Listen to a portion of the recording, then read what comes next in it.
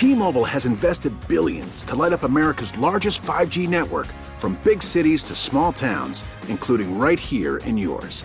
And great coverage is just the beginning. Right now, families and small businesses can save up to 20% versus AT&T and Verizon when they switch. Visit your local T-Mobile store today.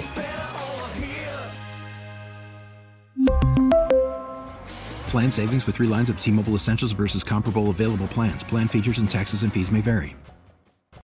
Baseball is in full swing. NBA playoffs are heating up, and your NFL team is gearing up for training camp. Listen to the latest on the teams you love here on the Odyssey app. The biggest sports radio stations in the country, providing unrivaled local coverage of their teams, all in one place. Exclusive interviews with players, coaches, and team executives, streaming live and always available on demand. Stay in the know with your favorite teams right here on the Odyssey app. This is a KDKA radio time capsule.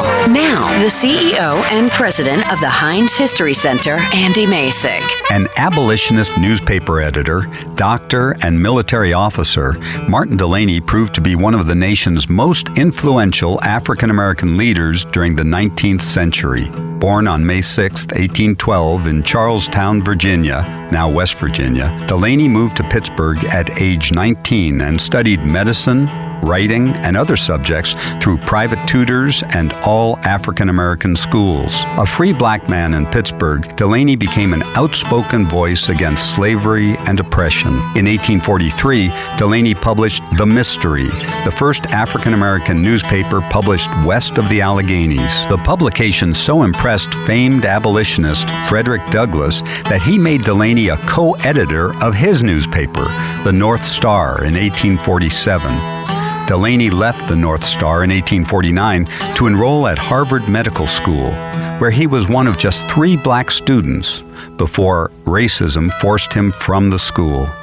He began to question whether African Americans could ever be considered equal in the U.S. So he traveled to Africa and Great Britain to negotiate the possibilities of forming a homeland for African Americans.